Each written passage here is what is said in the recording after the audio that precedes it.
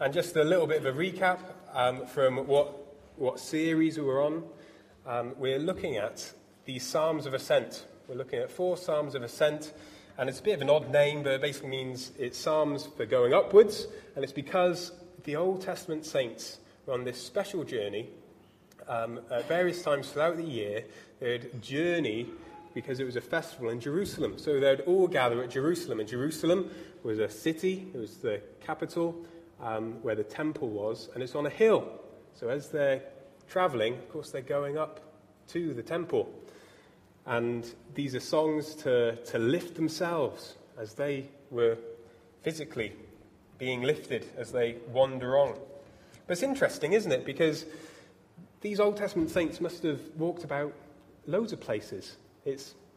We travel about lots day by day, but this is a unique journey that they're on.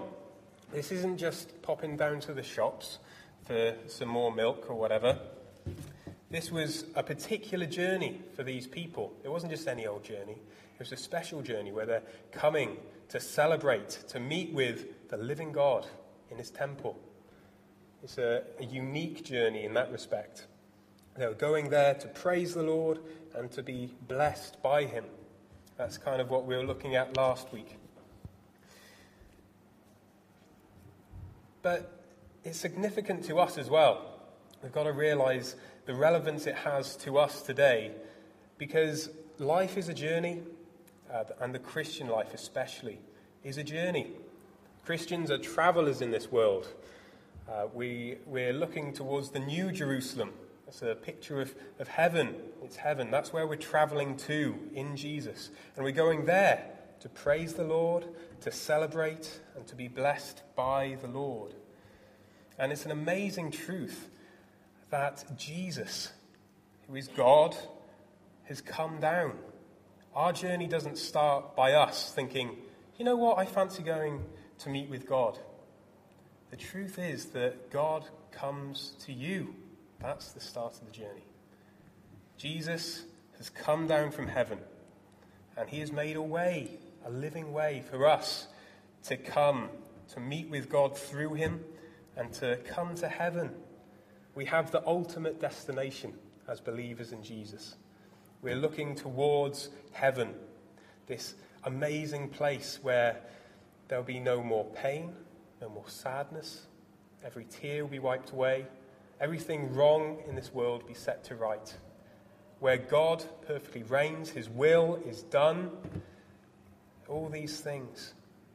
And our bodies, they're failing now. And yet, on one day, we'll be raised to be like Jesus' body. It's amazing, isn't it? This amazing destination. So that's the Christian journey. It starts with Jesus coming down, and we're heading towards this amazing future in him. And yet, knowing this destination is one thing, isn't it? Knowing the destination is one thing, but carrying on through difficult times when the journey gets hard is another thing, isn't it? It's one thing knowing that you've got, you might be driving down to meet with a friend. You might be really looking forward to meet with your friend, and it's a couple of hours.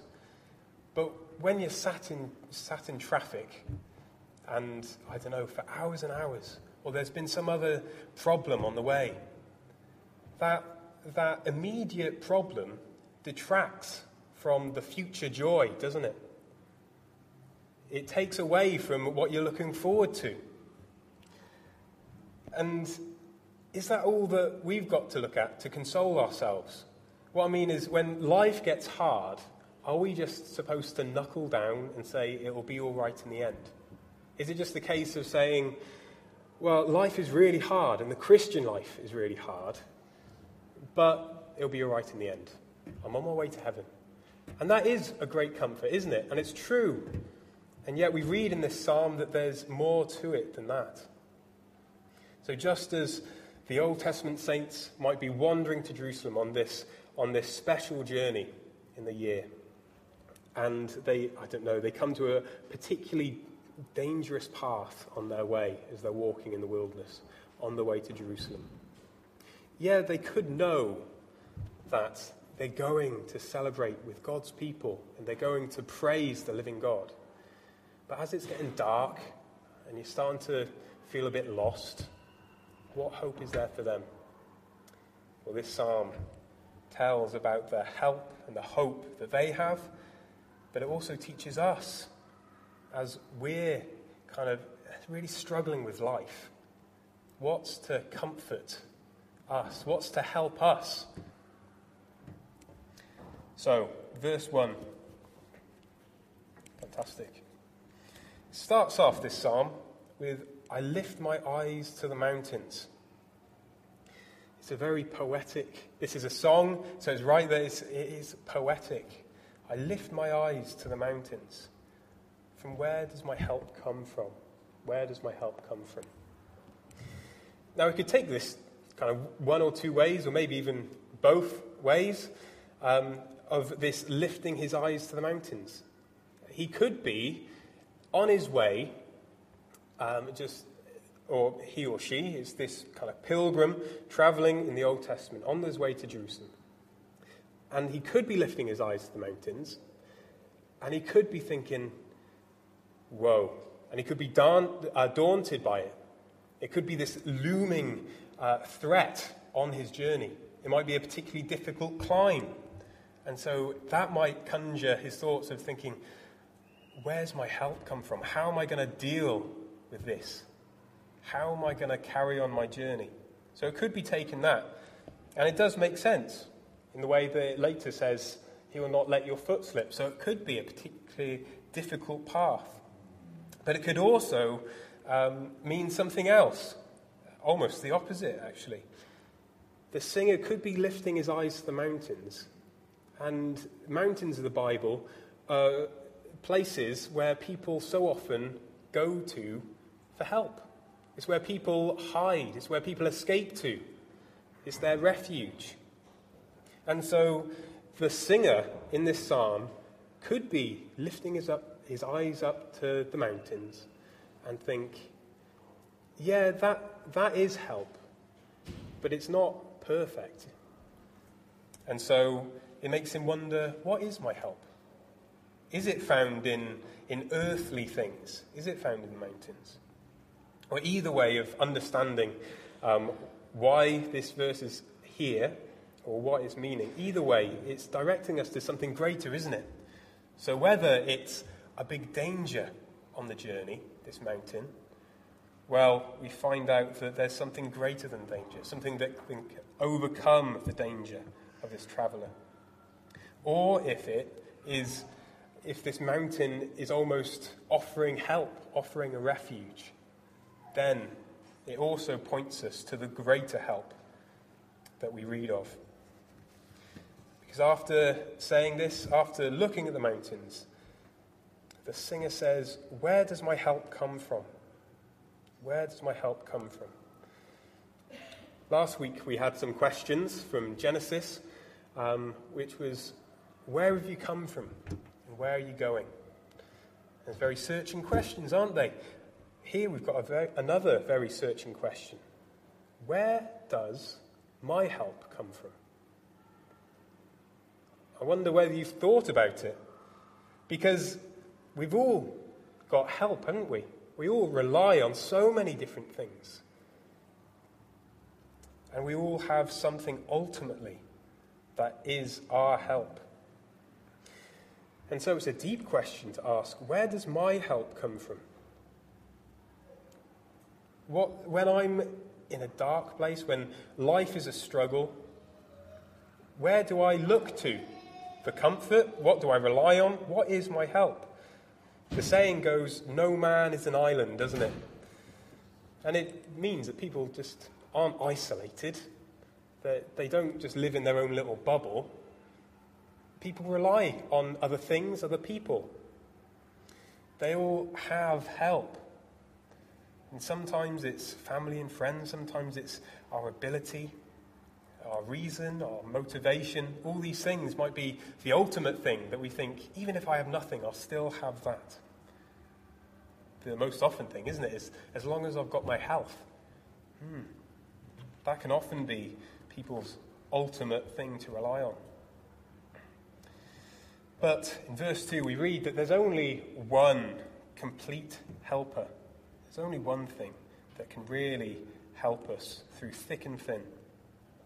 As the Old Testament singer looks up to the mountains and considers the refuge that it could offer, it could provide shelter, it could provide concealment or protection,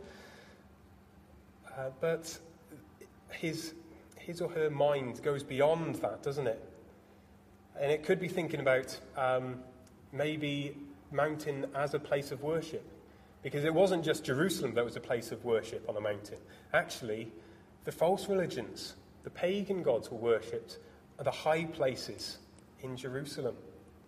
So he might have been considering, well, are they any help? Are these pagan gods any help for me? Well, in the face of all this, the psalmist exclaims the surpassing ability of the living God to provide help. He says, "My help comes from the Lord, the maker of the heavens and earth." See, no mountain could be a stronger help, and no other God, no other idea of God, nothing else, whatever it may be, could be a bigger help than this, the living God, who is the maker of heaven and earth. And we could do the same, couldn't we? Just as this individual looks to the help that the mountain might offer, and then thinks above and beyond that to the help of the Lord, the Creator God. We could do the same. We could look around at the promises that are around us, the things that offer us help, and consider their effectiveness. So we've already thought about money, already thought about health, but what about money? Money promises security, doesn't it? And it promises happiness. And yet, all too well, we know that it comes and goes. It won't be with us through thick and thin. There's a limit to the security it has. And if we invest all of our reliance on that, we'll be let down. And friends and family as well, they often provide wonderful help, don't they, in times of trouble, and they get you through. But sadly, to a certain point, because their resources are limited, they're not able to care for us completely. But the Lord here, who the psalmist says is their help, he is unlimited in resources. He can help like no other, because he is the one who made heaven and earth. His resources are unlimited, and his love is endless. And so, we should long to be helped by the Lord, shouldn't we? We should sing along with this psalmist and think, yes, my help comes from the Lord as well. He's the only one that I can rely on fully, and he will provide for all my needs. But what help does the Lord offer? What kind of help is this? What is the life looking like with the journey helped by the Lord? Well, verse 3 says that the Lord helps us through guidance. He will not let your foot slip. Now, I can imagine this would be a real encouragement to the Old Testament believer who's walking along in the wilderness in a very dry land, which is rocky. It's a very practical thing, isn't it? Not having your foot slipping. And it's tied into this is that he never slumbers nor sleeps. He's watching over this individual so carefully. And there's not a time that he's doing anything else. He's always awake and always devoted to watching over this individual's footsteps. And it's the same with us. How each step that we make by faith along the Christian journey, as we walk with the Lord and to the Lord is guiding each step. He is there. He will not slumber and he will not sleep. He's absolutely devoted to taking care of us every step of the way. Now, I've got some friends who find the idea of God always watching just repulsive, actually, because they imagine God to be like some big brother in the sky. That George Orwell book, the TV series is based on. This nasty dictator who scrutinizes everything. And of course, that is a very ugly and sinister picture of God, isn't it? But that's not the picture that we get in this psalm. We don't read of a God who is never sleeping so that he can obsess over our failures.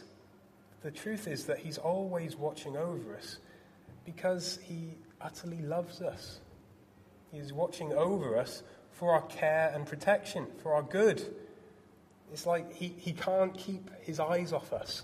It's that kind of idea. He can't take his eyes off you. If we belong to Jesus, then God is absolutely besotted with us. He is like that new father who is just tenderly staring at their beautiful baby as they're sleeping, just in love with it. Maybe it's just the father's amazed that the baby is actually asleep. But it's that idea, isn't it, of a loving father just really loving their child and not taking their eyes off them out of love for them. And just as a child, as they grow up, might take their first little wobbly steps, and that's the picture that we get here, that our Heavenly Father is there, kind of around us and behind us, just watching how we're doing, guiding us through every little step that we make. He is our loving Heavenly Father who is guiding us. And the second thing we learn about God as our helper is this perfect protection that he provides. It's a lot of P's. So it says that the Lord will keep you from all harm. It's an outrageous statement, isn't it? The Lord will keep you from all harm. It's true if you're a believer. Here we see an all-encompassing protection. And of course, only the Creator God could offer this. Only the Almighty God, who is Father, Son, and Spirit, could provide this selfless, full of security protection that protects us from all danger. Only he could do this because he's created everything. He has the ability, and that we know he is loving, and so he would be willing to. It says, he is your shade at your right hand. And this shows the priority of the Lord's help. It's a bit of an odd expression. The Hebrew language, I have very little kind of knowledge of it really, but the right hand is the pride of place. So we know that Jesus Christ is enthroned in heaven at the right hand of the Father. He is there. He is the priority. He's there at the honoured position. And we see here that the singer says that the Lord is the shade at your right hand. He is there, pride of place, where either a staff would be for walking, or maybe a weapon would be for defense. He is that. He is our help in that way, for protection. He's there right next to us as well. And just as a side thought, we can so often not give that position to the Lord, can't we? We can rely on him in really hard times, and we should definitely. We see that. But is he the first thing? Is he at our right hand? Is he the first place that we'd turn to? Because he's our help. He's our ultimate help. It's interesting, isn't it? It says that the traveller won't be harmed by the sun nor the moon because of this shade of the Lord. Now, is the psalmist saying that the Lord just provides factor 50 sunscreen? It's a bit of an odd thing, isn't it? That you won't be harmed by the sun, you won't be harmed by the moon. Again, it's poetic language.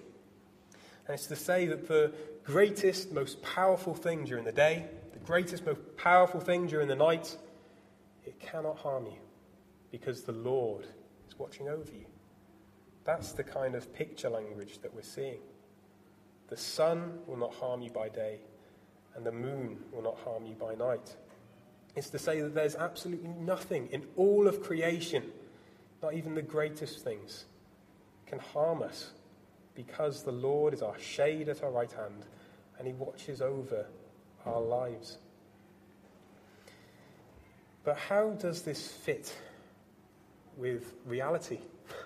How does it fit with life? Because if you've been a Christian for any length of time, you must be wondering, how does the Lord keep us from all harm? Sometimes it doesn't feel like that, doesn't it? Maybe we're going through problems with our health at the moment, and it's fairly blatant that harm is coming to us. Is the Lord not protecting us? You might find financial difficulty and wonder, where's the Lord's blessing? And relationships break down, we have bereavements, there's sinful habits that cling to us. And this is real life, isn't it? This is the real Christian journey. And so how does this fit in with this amazing promise of this great protection of the Lord? And more than this, I mean, we have it relatively easy in this country, don't we? What about God's people who die just for being faithful? Where's the Lord's protection for them? What about Christians who have their worlds torn apart because of persecution? Has God fallen asleep? Has he forgotten to watch? Well, to find out the answer to this is looking at Jesus. He is the revelation. He is the Word of God. And he is the beloved one of the Father. It's only in him that we have protection. But when Jesus came down from heaven, he was born as a man. He was a human, like all of us, I think. And he is the living way to God. But before he was born, he enjoyed the perfect blessing with his Father in the unity of the Spirit. No harm ever came to him. No harm ever came to him. And Jesus is the only Son of God who the Father delights in. And yet he entered our world, which is full of worries, full of dangers. And we would expect Jesus to live a very sheltered life, wouldn't we? A very comfortable life. If God loves him, if he is the only begotten Son of the Father, then surely God would give it to him easy. That's not what we see, though, is it? Because he was born into a poor family, into just in the backwater in the north of Israel. Didn't really have any formal education. He was a carpenter.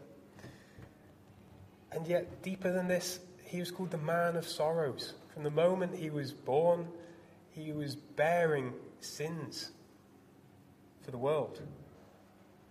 He was a man of sorrows. And yet he was this deeply cherished one by God. And when Jesus, at the start of his ministry, after he was baptized, he was sent out into the wilderness. He went on a journey, if you like. And there he met probably the most notorious difficulty that anyone would face. It's the devil. He was met with the devil. And it's in Matthew chapter 4. And this is what it says. Then the devil took him to the holy city and set him on the highest point of the temple. He said, "If you are the Son of God," he said, "throw yourself down, for it is written, he will command his angels concerning you, and they will lift you up in their hands, so that you will not strike your foot against a stone." Jesus answered him, "It is also written, Do not put the Lord your God to the test. Can you see what the devil was asking? It's a very similar passage that the devil quotes to Jesus to tempt him. It's as if to say, the Lord will keep you from all harm, so throw yourself off the temple. And it's interesting how Jesus deals with this, because Jesus resists this, and he recognizes the devil's wrong motives. And what was the devil's wrong motives? It was to bypass the cross. It was to get Jesus to either to end his life by throwing himself to the ground, or to test God and to bypass the cross. It's to give in to the devil's allegation that he is absolutely cherished by God and nothing can go wrong with him. The Lord will command his angels and no harm will come to you. It's that idea. But Jesus says, no, this isn't the way. Do not put the Lord your God to the test. Because Jesus, the whole purpose that he was born was to head towards the cross. He was the man of sorrows, and he was heading towards the most painful thing that anyone has ever gone through. Because at the cross, this is where the most harm has ever been dealt to someone. In the whole of history, there was the physical pain that the bystanders could see if they were there. But even more than this, at the cross, God was pouring out his wrath on his son, his anger, the punishment for sin. This is spiritual torment. Jesus literally went through hell. And so this one who is absolutely loved by the Father, and yet he is the one who suffered the most. Again, we see that, how does this passage weigh up? So what did it mean that Jesus was kept from all evil? Because the word harm in our passage, in other translations, it says evil, that no evil will come to you. Well, there's a greater reality to suffering. Because when Jesus was suffering, his Father was helping him. His Father was protecting him. He was there with him through the suffering, guiding him, and out the other end. That's the pattern that we see. Because the life of Jesus as Nazareth isn't the exception to the rule of God's perfect care and protection, but it is the pattern. This is what we should expect when we read that God will keep us from all harm or from all evil. It means the life of Jesus. Jesus shows us that for us to be kept from all evil doesn't mean a cushioned life, but it means a well-armed one. It means that you won't just be elevated without any effort just to heaven. It means that the Lord is with you on the journey, traveling with you. And as you go through things that sometimes feel like hell, that the Lord is with you in that. He gives you the strength to carry on, and he spurs you on, and it is by his strength that you carry on. He's carrying you through this. And so it's not bypassing the cross or suffering. It's actually the pattern of our life. And what does it mean for us who are in Jesus to be kept from all evil? Or Romans 8 is a very useful passage. It was actually referred to in one of our songs a little earlier. Because it says this, and it's to do with this tension between how the Lord is always helping you, always with you. He's protecting you from all evil. And yet, life is hard. It says this, and we know that in all things, God works for the good of those who love him, who have been called according to his purpose.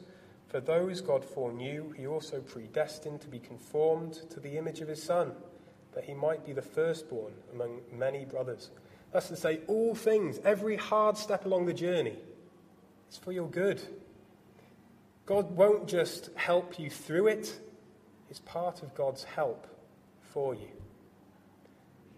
It's good for you because it's making you more like Jesus.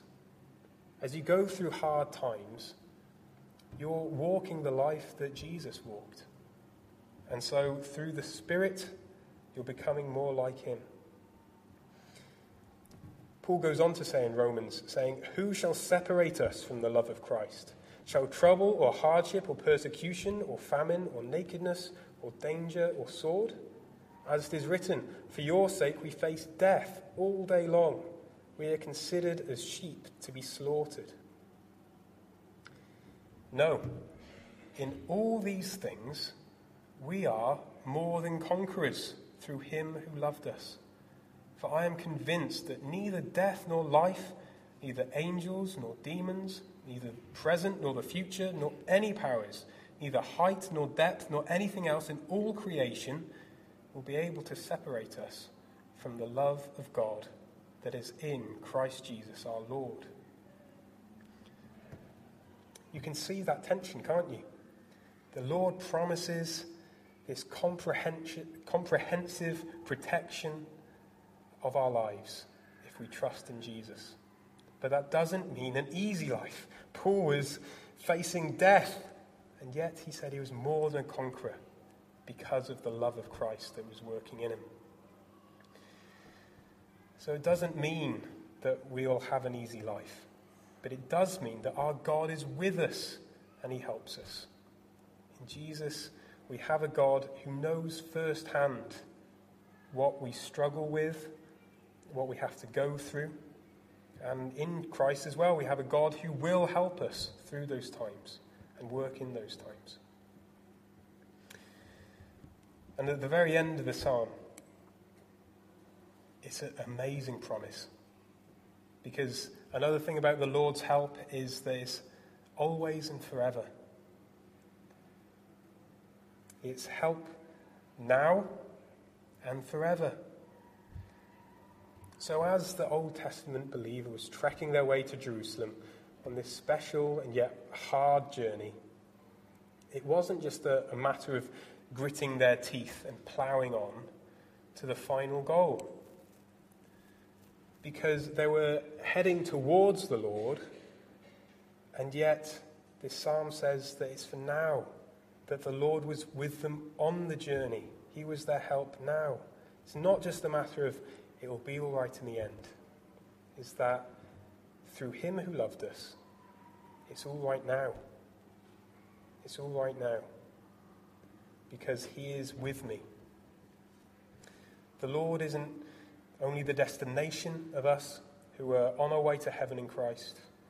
He pledges himself to us as we're on our journey.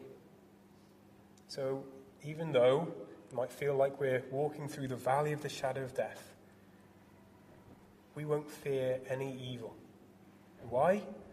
It's because he is with us. He is watching over us now and forever. It's amazing, isn't it? The Lord is our help. It makes us look very weak, though, doesn't it? Some of my friends say religion's just a crutch for the weak, and so disregard it. And yet it doesn't go far enough. It doesn't go far enough, that claim, does it? Because us who know Christ, we know that we're not just weak. We're absolutely helpless without the Lord. And the living God doesn't just offer a little helping hand. He's not there just to give you a nice feeling, but he's there to give us life. To give us life. Without him, we're dead in our sin. And so the Lord's help isn't just a crutch, it's resurrection power. He is our everything. He is our all. And so it's a very humble thing to say that, yeah, I can see that some people, when they do go through hard times, they do turn to religion, many different types of religion, to find help. But the difference with Christianity is that it's not just a helping hand. It's for now and forevermore. It's life. It's everything. So just to tie this all up, if you're not yet a Christian, if you're still thinking things through, if you're on your journey to think about these things, well, you need to know that ultimate help from God, that he has given his Son, that Jesus has come down from heaven and found you. He has come to find you so that you can be on your journey to the Father. And he's done this, of course, by living the life that we should live but can't because we mess up. And at the cross, he's died the cursed death that we deserve. He's taken our place. He's served us. He's helped us. And so we need to know that.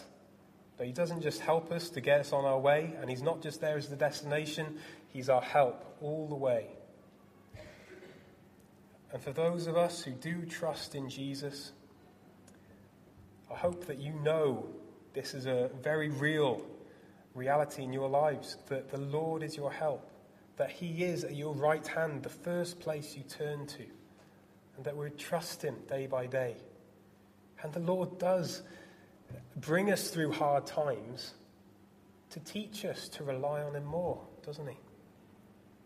It's because only when we feel inadequate, that's when we'll look to him for help.